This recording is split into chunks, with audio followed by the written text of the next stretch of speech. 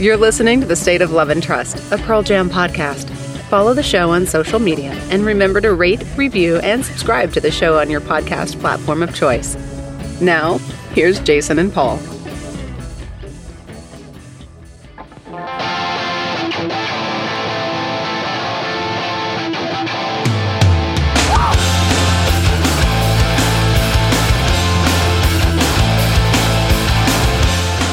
Welcome, everyone, to another episode of The State of Love and Trust. It's a Pearl Jam podcast, and I'm one of your two hosts, Jason Carapesi, and alongside me, as always, is Paul Gillieri. We have so much to talk about today. I don't want to waste too much time, Paul, but I will say this is your last chance to sign up for our Patreon to be in the running for our first giveaway, which is the live Gigaton CD. So I think the people, if they've been teetering on the idea of possibly becoming a patron, this would be a great opportunity to come in. You should have just, said it was your last chance to sign up for Patreon. I should have cut you off right then and there and just let that hang for a minute and let's see what happens. Everybody's like, this jerk. I'm pulling my membership just for that. No, just for that. Well, yeah, this is the last chance. So by Wednesday, which is tomorrow, if you're listening to this on the day it comes out, Wednesday, the 24th of August, midnight PDT. So I guess it's technically Thursday. That's the cutoff. So if you join by then, you are available and eligible to win the live Gigaton CD. We'll do the drawing at the end of the week and notify the lucky patron who has won that. Link is in the bio if you are so inclined. And other than that, if you are just here to hang out with us, that's awesome. But we would like you to feed the algorithm. Paul was looking down and didn't see me waiting for him to finish my sentence. Hence the pause. Okay. Let's dive into it. Maybe it was a pregnant pause. How do you know I wasn't waiting to drop the line with some emphasis, a little pizzazz, a little oomph. That's how long that pause was. Yeah. Okay, let's get into it then. First things first, we want to talk about the beginnings of songs, namely the intro. And there are some songs that start better than others, in our opinions, and some that they kind of just get right into things. And I want to know, and Paul, but would like to know what I think are our five favorite or the five best intros in the entire catalog. Mm-hmm. Let's break down the songs. We'll do choruses, we'll do outros, we'll do guitar solos, we'll do all that stuff. Let's really deconstruct the catalog even more from a musical point of view and talk about the intros. So let's just start at number 5, Paul. Where are you living here for your favorite intros? Gosh, you know what? I'm going to go with Garden for this first one. I love that intro to that song. I've always felt that, especially the original mix. Oh, yeah. There's just a certain ethereal kind of, that the reverb there, Eddie's voice is just kind of trailing in and out. It's not even really that decipherable at points. It's transportive, I think is the right word. So I've always found that particular intro was a defining quality to that song. Not in the way that the intro like Master Slave is to Once, which is also a great intro. It's not in my top 5, but it's freaking killer. The thing with that one though is that you get this intro and then just the guitar rips in and then here we go. I think what's great about Garden's intro is that it's essentially the verse riff, and it just essentially slowly and organically just builds into the song, which a lot of my favorite intros for Pearl Jam do, as you will soon come to find. I was going to say I can see where we're going because I have some in my short list here that are along those lines I'm waiting to hear. So with Garden though, that's a song. When you say what are your 5 favorite intros from the Pearl Jam catalog, I think what stands out to me is a defining quality. If I was to try and produce some type of a rubric here, it would be, does the intro, it doesn't have to necessarily define the song, but when I first heard it or when I listen to it now, is it a characteristic of the song that I think of first? Or is it something that I would regard as the highlight of the tune? And I'm not saying that's the best part of Garden, but it's something that drew me to the song initially. It's something that I look forward to when I listen to the original mix. Interestingly enough, I'm not as big of a fan of the intro when on the Brendan O'Brien remix, because it loses a lot of that that quality. You know what I mean? Mm-hmm. You take the reverb out to some degree. It's still there in small doses, but it just doesn't have that same sound to it anymore. So for me, I think that this idea of kind of going into this garden and just losing yourself in this very, very ethereal space between, I think they captured that beautifully with the original mix. And so I like the idea that it has this affective ability to kind of take you somewhere new. So Garden. I like the Garden choice. I think it's a very good choice. And I think when you're talking about picking intros that are your quote unquote favorite or quote unquote best, it's for me a big quality would be when the song starts, am I hooked just from that? Do I want to hear more? Versus some songs, they build and you have to kind of wait for the hook, or whatever the hook is for you, not necessarily the hook / chorus of the song, but whatever draws you in.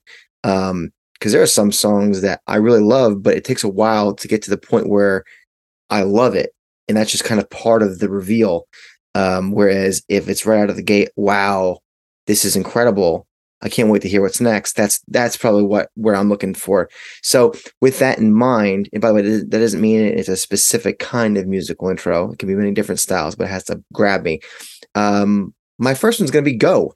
And I mean, you've got that false opening, that beat that Dave's doing. But the real intro for me is just that, how they start it live, that dun dun dun dun dun dun dun, the bombastic full band hits before the beat comes in with everybody. It's just so powerful. It's so cathartic. You know what kind of song you're going to get right from there. And I think that, especially at the time, to hear that syncopated full band strike with the production value that Brendan had on that record versus what we heard from the original 10, which was so strikingly different, you knew what was happening. It's like, oh wow, this is going to be intense. So for that quality alone, especially leading the album, I had to have it in my 5. So Go for me. Love it. Where are you going next? I'm going with Severed Hand. Nice. I think it's an outstanding intro that does not get nearly enough appreciation. Live, especially, it is anthemic. It rocks. It definitely gets the crowd into it.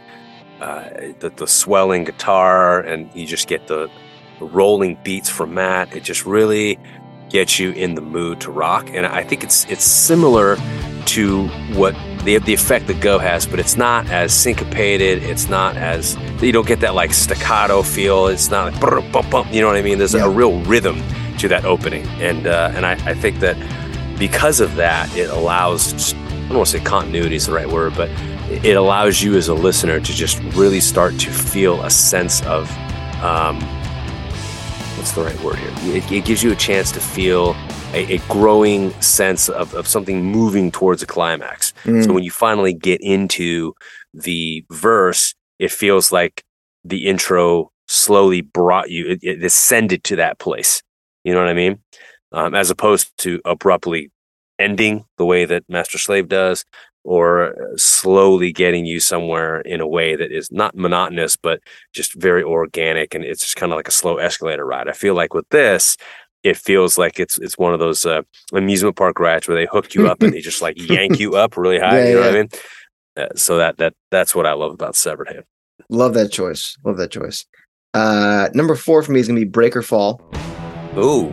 Maybe my favorite build-up in any Pearl Jam song. Maybe. Really? Maybe we'll see a little bit later if that gets eclipsed. Build-up being the key. It's just so simple, but the way that it crescendos with the guitars and Ed screaming, it just kind of, it does a great job of catapulting the song and the album perfectly into Matt's kind of barreling down the mountain beat in that song. And I think there are certain Ed screams throughout the catalog that people could do without. I know you're not a fan of the start of the Evolution, the way that Ed sings Comatose on the record.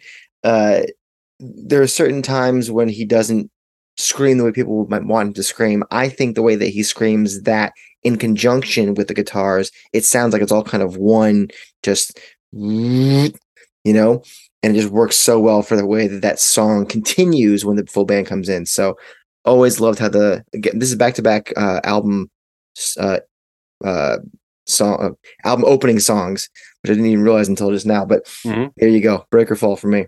Solid choice. And I agree. I think that's one of my favorite album openers as well. And I think the intro to that song has a lot to do with that. Good call. What do you got at 3? I'm going Inside Job. I could make an argument for this at 1. It's to me, it is definitely the most epic intro that Pearl Jam has ever put together. I remember hearing that, thinking that when I first heard the song.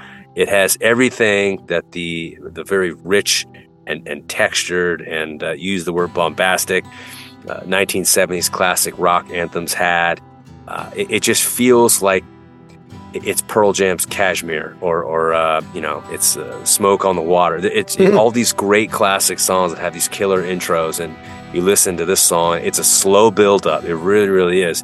But when that piano and the drums kick in, I mean, it usually you're waiting for it. And it's funny when I first heard that intro, I remember thinking to myself as it was coming, it'd be so cool if they came in with this and then boom, they did it. And I was thinking, are you kidding me? This is amazing. There's very few songs where I felt that way. There's a Puddle of Mud song, Blurry. Remember that song? I remember when I first heard the intro to that song, in my head, I heard that extra guitar. Down, down, down, down. I remember hearing that before I heard it in my head, and I'm thinking, did I just will this into existence? It was weird. It was a similar experience with Inside Job where I just felt like you can predict, and that's not a bad quality. When I say it's predictable as an intro, I think that it definitely plays into what I would qualify as a formula. When you play guitar, you learn scales, right? And they take the Dorian scale or any scale, for example. You learn how to play these scales, and there's a real rhythmic pattern, and there's a scope and a sequence to each note and how they build upon each other. I feel like what makes Inside Job so fantastic in that regard is there is that scope and sequence in the way that each piece scaffolds upon the next one to create what I would call real movement at the beginning of the song. So that's a great word, scaffolds. It's a great way to describe that. Love that choice. And we've talked about the intro before about that song. So next one is a very different reason why it's on the list. That is Alive. What a riff. An intro must be pretty strong if you're putting a singular guitar riff at the top of the song. And oh, by the way, it's maybe the most iconic riff in the entire catalog. The entire song is built around this riff, and it just stands in the spotlight at the top of the song by itself comfortably. And you know how you feel when you hear this riff. It's the beginning of something special. And there's only a handful of straight up guitar riffs or even a bass riff that when you hear it, you go, this is the song. It's hit me in the face. It's all by itself. It has to be really strong to just be sitting there by itself and not have anything around it to help it. And because it's so iconic, because it's what this song is just from that, I had to have it on the list. What's annoying is there are a couple of songs on this list that booted a couple of songs that ordinarily I would definitely have on here. But when I was thinking about it harder, I go, how the hell could I not include maybe the most iconic riff of all time that starts this most iconic song off? So I had to have Alive on here, even if it's as simple as just that one guitar riff. Hey, I can't blame you for that. And then the full band comes in. So, yeah. Love it. Great choice. We're at number 2 now. Yeah, I mean, honestly, I could go to 10, to be honest with you. So we're obviously doing top 5 here. So yeah. I'm going to go with You Are for me right here. I think that. Oh, nice. Great choice. Another one of those songs that, again, I mean, what I love about this intro is that it's, especially live, I mean, the way that they try to get creative with what Mike's doing there. But when Matt's drums come in and you get that, I mean, it's pretty epic. and that line, "Love is a tower and you're the key." That line, what does that line sound like manifested into music? It's that gong epic feel of Matt's drums coming in at the very beginning, and just the outstanding killer guitar effects. And I just think it's a really interesting creative workshop that Matt put together. And I love the fact that they recreated, he did so much of that on his own. If you listen to the demo version of that song, you really get a true appreciation for just how talented Matt Cameron is as a musician and how many different sounds that he's able to contribute to. He's not just a drummer. We saw that firsthand when we saw the show here in LA. Right. He grabbed the guitar and got up there and sang, and did a great cover track. So I think that this particular song here, as an intro, it's uniquely different. It feels like an intro, especially live. And I really appreciate that about this particular song. So for me, I think it's a great example of it does the job of what an intro should do. You know what I mean? I would say that it deserves to be up here for the similar reasons I had Alive up there, which is you hear that guitar riff and you go, I know what this song is going to be about. And I fucking love it. Yeah. So, and it's just so unique. It's so unique. That's a great shout. Number 2 for me, you already said this song, Severed Hand. Wow. We've touched on this song a couple of times over the last couple of months, danced around some of the qualities here. I love the reverse guitars at the very beginning. Everything is layered. You said scaffolding for Inside Job. I think that does a good job of scaffolding as well. This song does what Breaker Fall does too, but it's a little bit more amplified. I think how Matt joins the party and gets things kind of revving without a traditional drum beat or kick drum punch kind of thing. Just he kind of builds it. Not, I want to say abnormally, but not in a formulaic kind of stock way, which of course that's what Matt does. He doesn't do things stock. I would say there are fewer moments in the catalog where I can feel the rev of the Pearl Jam engine more than the beginning of Severed Hand, and it all kind of gives way to a pretty damn punchy and head bobbing beat and riff. You said it kind of feels like you've been lifted up to the top of a roller coaster, and that's exactly right. It's a wonder this song, A, isn't played more, and 2, not opening more shows. So there's that. But I think you're right. It's just the way this whole song builds up. And we've talked about Imagine and Cornice DVD as a great example of that live-wise. So Severed Hand for me, number 2. Great choice, man. I had trouble, number 1. There were a lot of contenders here. I thought about WMA. Thought about Lukin. Lukin is I think it's just a great intro, by the way. It's a really, really solid one. Really enjoy, obviously, I'm a big fan of Dissident. Really enjoy Alive, obviously, is iconic, so is Even Flow. But the one for me that I think is the intro alone is I have to go with Of the Girl. And I say that because nice. When you open a show with that and everybody just tapping the toes, you know what I mean, like bobbing the head, doing the chicken dance. It's such a killer groove, and it's an amazing way to open up a set. And it doesn't have to be a song.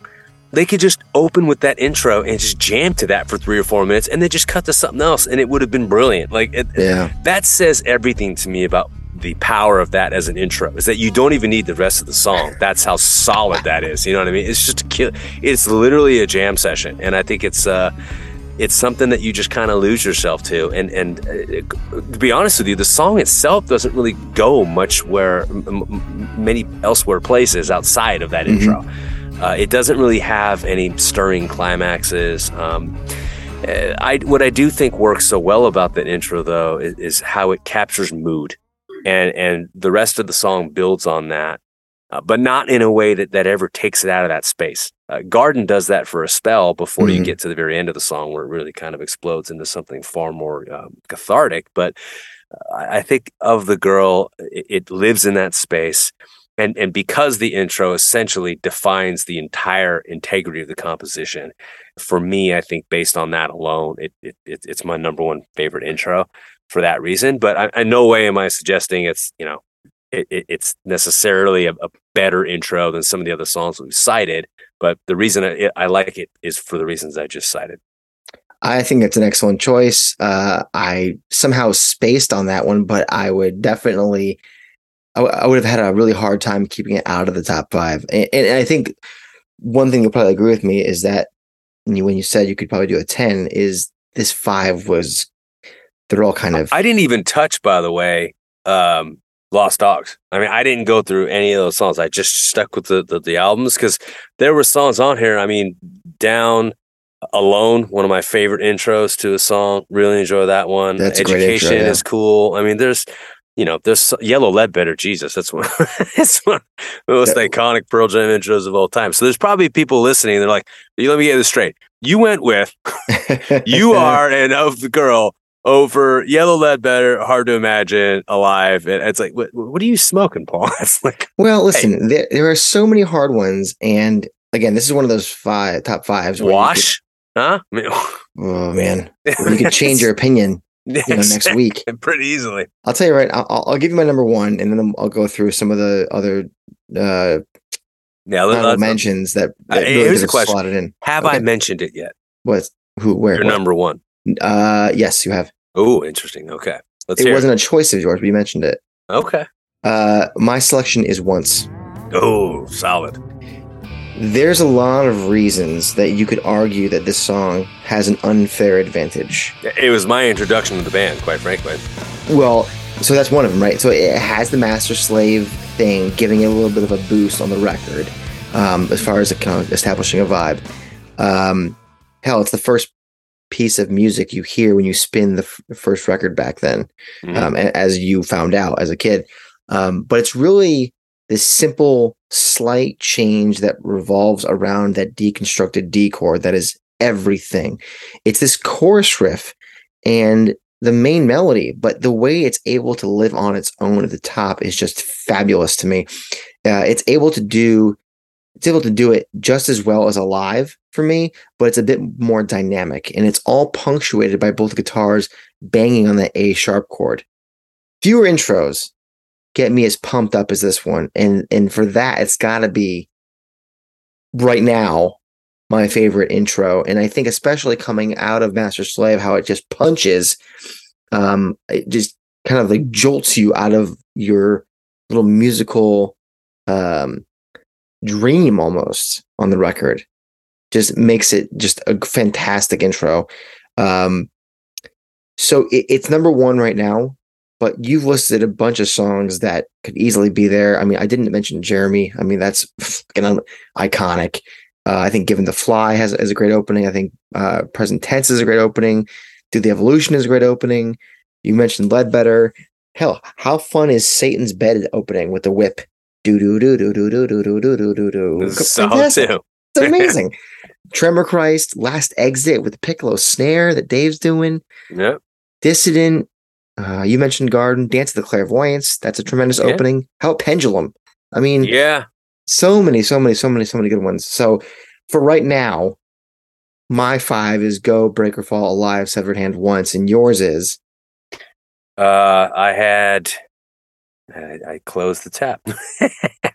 Let's see. I had my number 1 was Of the Girl. I had You Are. Mm-hmm. I had Garden.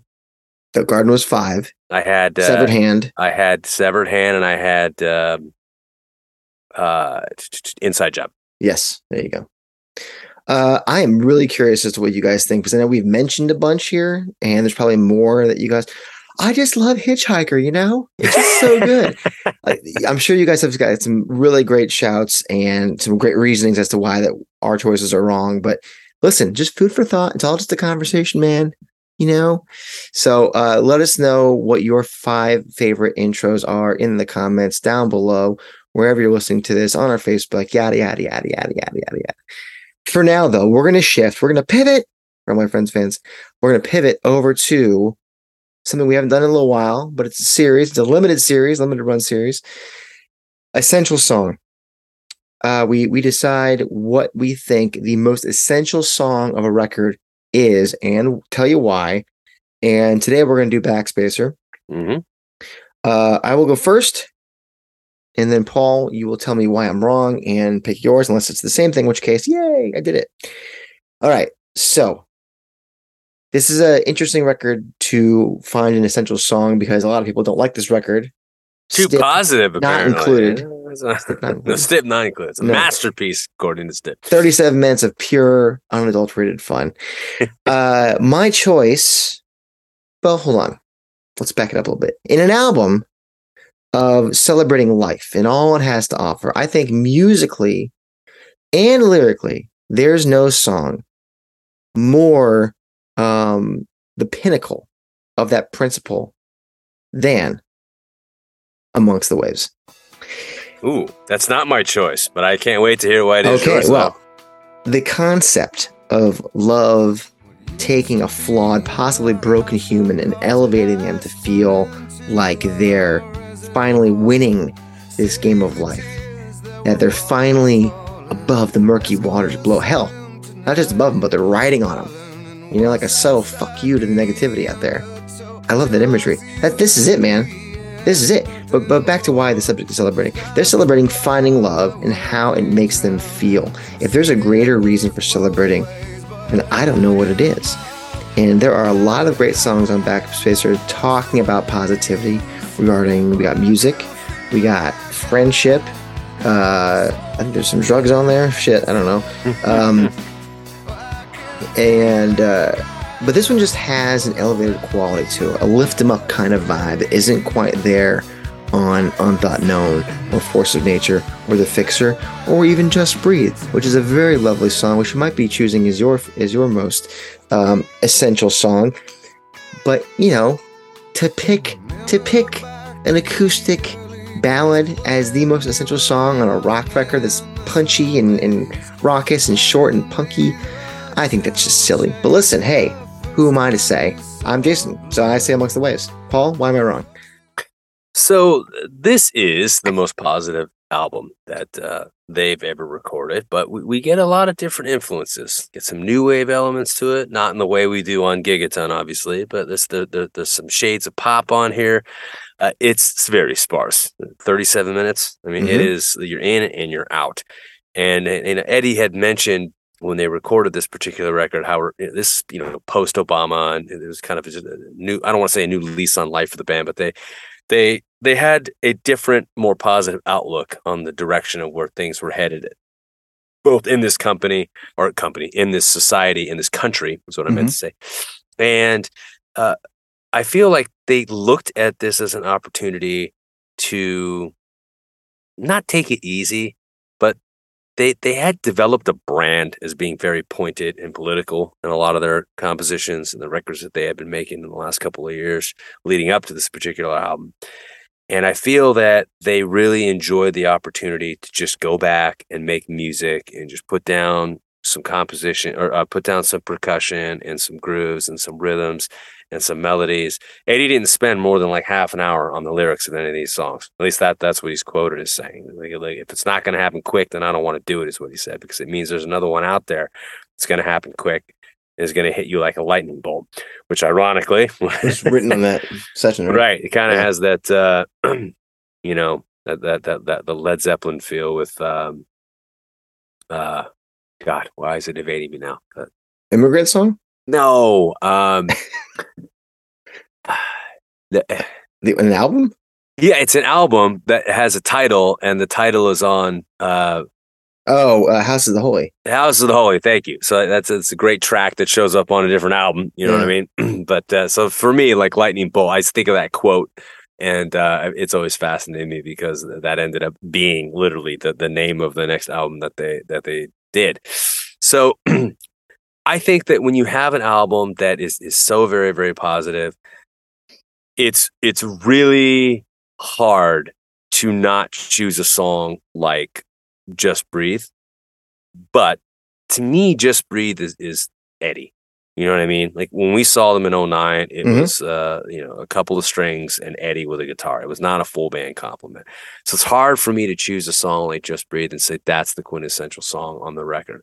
But a song like Unthought Known, I can absolutely choose. Okay. And there's a level of positivity in the build-up, but it doesn't fall victim to the lyrical pitfalls that Fixer does. Mm. And I think that what's so interesting about Unthought Known is that there's this build-up to Gems and Rhinestones.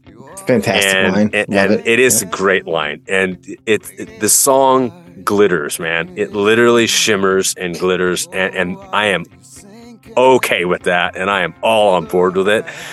And I don't know, man. It's I literally see stars in the night sky twinkling when I listen to this song, and I mean that in the most positive ways. And I just think that for a record to be able to see light and darkness, I think that song captures what that feels like on so many levels. So to me, I think it is a defining, essential song to this record, and I think to a lot of people, it's arguably one of their favorite songs. I mean, for me, it's hard to argue that's not the best song on the record. There's a lot of great ones, don't get me wrong. Mm-hmm. I think Just Breathe was the one that takes the cake for a lot of folks. At least it's the most popular and best-selling track. Unthought Known to me, central track. Well, it has been played the most times out of any song on that record. 137. Live footsteps coming in to close it out for Paul yet again. Funny enough, Got Some is the next most played. Well, that was a single, right? That was connected to. So I wonder if they, because they were pushing the two out as singles, it's possible. That had a lot Just Breathe, 110, just for one behind. Amongst the Waves, only 52. Deserves more. Deserves more.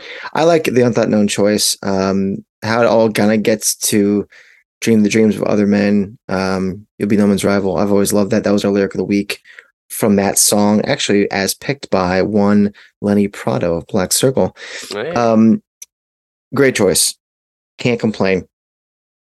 I think and judging by what they've played from that album this calendar year, I think we've chosen wisely because those are like the only two fucking songs of that record that they've played.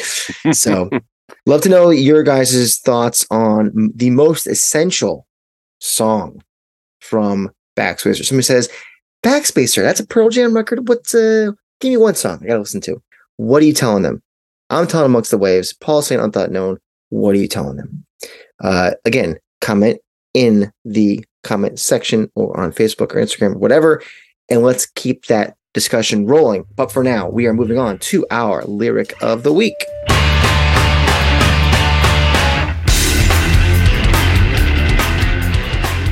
Lyric of the week this week comes from Backspacer, as luck would have it, and it is Supersonic.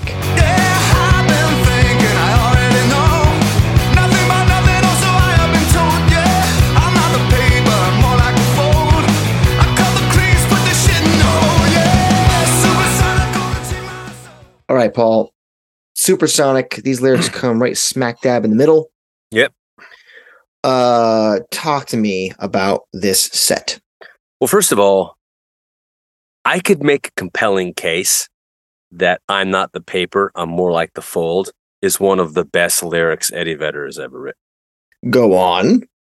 It is the subtext, the illusion, not illusion, but the metaphor here could be interpreted in so many different ways. I love the ambiguity of it if you want to see it that way. But this idea that you're just downtrodden and you're the folds in paper, like a paper gets wrinkled or folded up, and it's like you are like the part that gets bent and covered and hidden and just disregarded. You know what I mean? It says so much on so many levels about what it feels like to be dismissed, about what it feels like to not be able to get ahead, to not feel seen, to not feel important. It's so visual, you know what I mean? The visual says so much about that. So I think it might be to me, it's one of the top 3 or 4 lines on this entire record. And it is so just subversive. Like if you wouldn't even know it's there. It took me a long time to really sit, because I don't listen to the song very often. Now, I mean, I could tell you now, like I would seek this song out just to listen to this set of lyrics, because I think that this is one of those songs where the lyrics in certain spots actually supersede the music itself, because I don't think it's a particularly special song musically. Correct. Yeah, I agree. I'm not saying it's pedestrian, but I find it to be very. It's kind of stock. Yeah. It's formulaic in some regards. It seems to be a song that, I don't want to say it's a celebration of music or a love of music, but that seems to be what the Supersonic is just but they do that so often, let's write an ode to music, and you can go all the way back to Spin the Black Circle for that if you want. But I don't particularly find that approach to music to be very interesting, but I know that they have a great affinity for music, and they love talking about their influences and vinyl and records and the stuff they grew up listening to and that inspires them, et cetera, et cetera. That said, though, that line, though, that there's character in that line. You know what I mean? The big smile with a toothless grin at the beginning, I catch a break, then a punch to the head. I mean, that is what it feels like to be the fold of the paper. So I really appreciate the visual metaphor of a line like this. And I think that it's hard to find if we did an exercise where we said, okay, take 5 songs where a single line from the song is basically the song in a nutshell. Find 5 songs where you can pick out a single line, and that one line defines the song as a whole. I think, to me, this is a great example of that. Well, I've always really liked, what you just said about that one particular line, I think is right. I don't think I saw that for a long time myself, but when you read it after the previous 2 lines, I've been thinking I already know nothing about nothing, or so I have been told. This idea that you don't have a very high opinion of yourself because you don't have any confidence, and people have been telling you that your whole life, and so you just kind of believe it to be real. That negativity, that lack of confidence, that just sucks. And I think a lot of people have been there before, because society can be very, especially when you're a kid, right? Kids can be fucking dicks and just put you down for no reason because it makes them feel better, and then there's peer pressure and other kids want to follow, and just kind of piles on. So I totally understand the first 3/4 of this. It's the last line that I have never understood. And the internet is no help, because people think it's, making a blunt or something. It's like, okay. I cut the crease, put the shit in the hole. I believe it's WHOLE, not just HOLE, which is better because it's obviously something more, what's the word I'm looking for? Metaphoric. I just don't know what the hell the metaphor is. Do you have any idea what this last line? I cut the crease, put the shit in the hole. Well, yeah. If you fold paper, right, and you cut along the crease, yeah, he is the fold, and he cuts the crease and puts the shit in the hole. To me, it's like I'm discarding myself. Like I'm wasting. But there's no hole. If you cut the crease, you're just cutting paper in half. Right. So I'm saying, like, to me, it was like throwing it away. Like I cut the crease and it's cut in half, and you just throw it away. Shit. The hole meaning trash can. So you think it's HOLE? Yeah. I mean, it's that. I think that's an easy way to read into it. If you want to read it into it as like H or WHOLE, I think it's kind of like the whole thing, like the whole thing. But I mean, it's weird because whole is an adjective, but to use it as a noun doesn't really make sense. You know what I mean? I know. That's why I'm confused. That's why to me, how do you cut a crease? How do you cut the crease? If you cut the crease, then you've completely divided the thing. The word whole can be a noun. Don't get me wrong. Like we can talk about the pieces, the halves, or the wholes, right? So you can use the word whole as a noun. I just think the way it reads here, it's very awkward to say it that way. Right. Listen, it is no stranger to, jamming words where they don't belong grammatically, There was the whole pray versus pray thing, right? In Breaker Fall. There's, adding extra syllables to words like obligated and perfectly.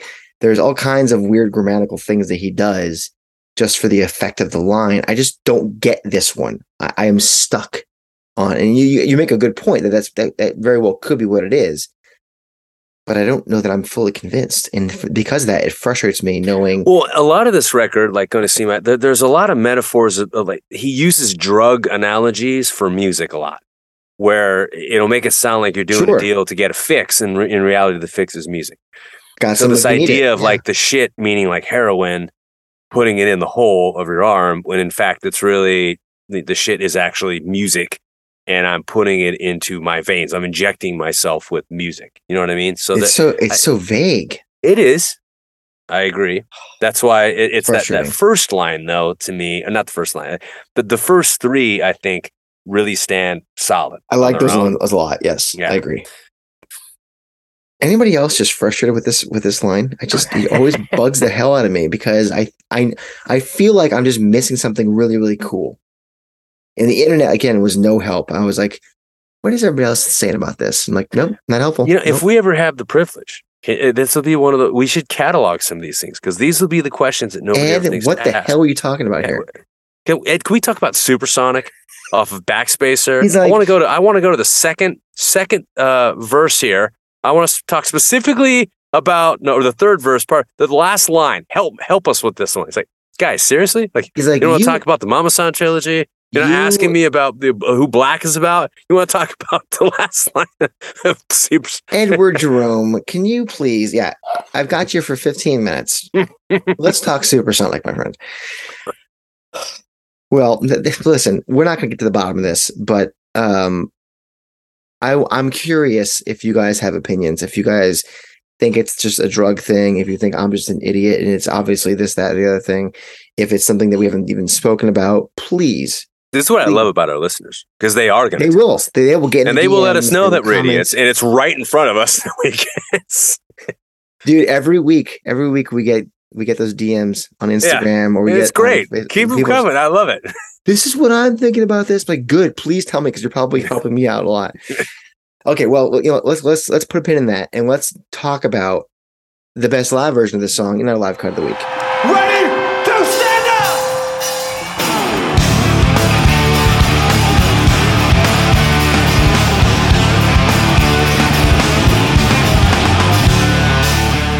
Live cut of Supersonic Back to the 09 tour.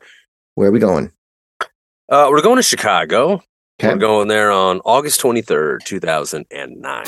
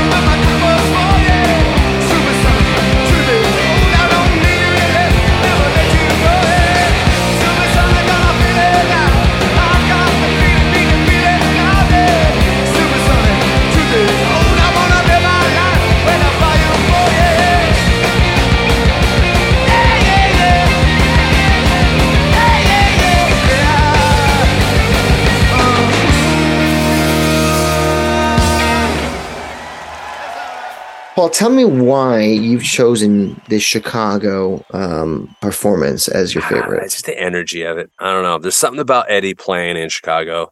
You know, it just brings out the best, I think, in the whole band. Same with San Diego. You really find a lot of quality cuts of songs, great stories oftentimes in between the songs as well. This is one of those songs where to me, it's all about tone. It's about energy. I mean, the recordings at this point in the band's career are all going to be solid. I mean, they're mixed, they're put together well. You know what I mean? It's not like you're sifting through bootlegs from, Thailand in '95 or something. I mean, you're going to get some quality boots. Obviously, they're not even boots; they're just produced shows at this point. So I just like this particular version. It always stood out to me as just being high octane, and I think for a song like that, it should be performed like it's supersonic. And I feel like this one it stands out in that regard. So is it flawless? Not necessarily, but that was the feeling it left me with. I think that's why it is the best choice. It's down and dirty. And, it's not as pretty as the album. And I like it that way. I think it has I love the slide intro that came out of nowhere. That was big, very cool. Yeah. I think Mike's guitar was just very, very present in this one too. And he did some really cool stuff with it. So I like the choice. There's only been 19 performances. Yeah, I was about to say, it's not like I have, 100 copies to work with here. So yeah. So curious if you guys agree, or have you even listened to Supersonic Live before? Only 19 versions, and you may not have the boot, but here's our favorite. Tell us what you think. A treat for you. Yeah. All right, guys, that's the show. We will be interviewing someone very soon. It's an author of a new Pearl Jam book. It's coming out, I believe, this Friday the 26th. Is Friday the 26th? It is, right? It is. This Friday the 26th. A man by the name of Ben L. Connor has written a book about Pearl Jam, and it is called, let me pull it up real fast. I believe it's called Track by Track. Let me just double check here. Pearl Jam, Every Album, Every Song by Ben L. Connor. Available. It says published June 30th, 2022, but it's not available for purchase yet on Amazon. Amazon, it says 26th. So yeah, you can put in your pre-order now if you'd like, and we'll be interviewing that author very, very soon for an upcoming episode. He's sent us a couple of copies, so they'll be at our doorsteps very soon. So we've got that coming up for you. And what else do we have? Yeah, if you want to be a patron, no better time than now. You got 24 hours basically to sign up to be eligible for the live Gigaton CD giveaway. We've got the 2020 30th anniversary of the Off Ramp Show poster giveaway. That'll come up later in the year. Yep. We've also got Dropping the Show episode 5 coming out in a week. We've got how about this? Actually, we've got to schedule our first Q&A chat with the patrons, but also our friends Mike and Kelly from Santa Clarita, who took a couple of our T-shirts out. Yeah, you shared this with me. How cool is this? They are going to send us. They're going to give us 2 shirts from each show. So I guess when you buy a ticket package to the Hyde Park shows, they gave you a T-shirt for that day. They went to both shows, so they have 4 shirts: 2 black, 2 blue. Unbelievable. They're all size large, and they are just giving them to us for Patreon giveaways. So they're mailing the shirts to me. We're going to make that a giveaway. So thank you, Mike and Kelly. How cool is that? The Giving Tree on State of Love and Trust. Yeah. Shel Silverstein, our next guest. Look, if he was still alive. We're going to exhume him. Exhume him. We also got this guy, huh? You talk about this guy in that shirt. Dadding. The sexy vegan. The sexy vegan. Lovely guy. Another Los Angeles resident who has a lovely channel on Instagram called The Sexy Vegan, where he creates interesting and delicious meals for those of us, not us, but those of us in society who prefer not to eat meat. And he is a funny guy, and we are bouncing ideas back and forth to do some sort of collaboration. Maybe we'll go to his house and cook food. I don't know what we're going to do. but it's gonna be fun. And he posted on his Instagram him wearing our black T-shirt that I'm currently wearing right now. Yeah, and, State of Love and Trust, a Pearl Jam podcast shirt. It triggered a mega Pearl Jam nerd conversation with another dad who happened to notice the shirt and was like, "Hey man, that shirt, I approve." I approve. Yeah. So you could get one for yourself if you'd like. You could. That store is though, but I feel like such a shill just peddling all this stuff. But look, here's the deal. If you don't want to do any of that stuff, why don't you just do this? Yeah. Rate this podcast, give it a review, positive, negative, otherwise, even just a one word, just exclamation point. Or just how about this? A period.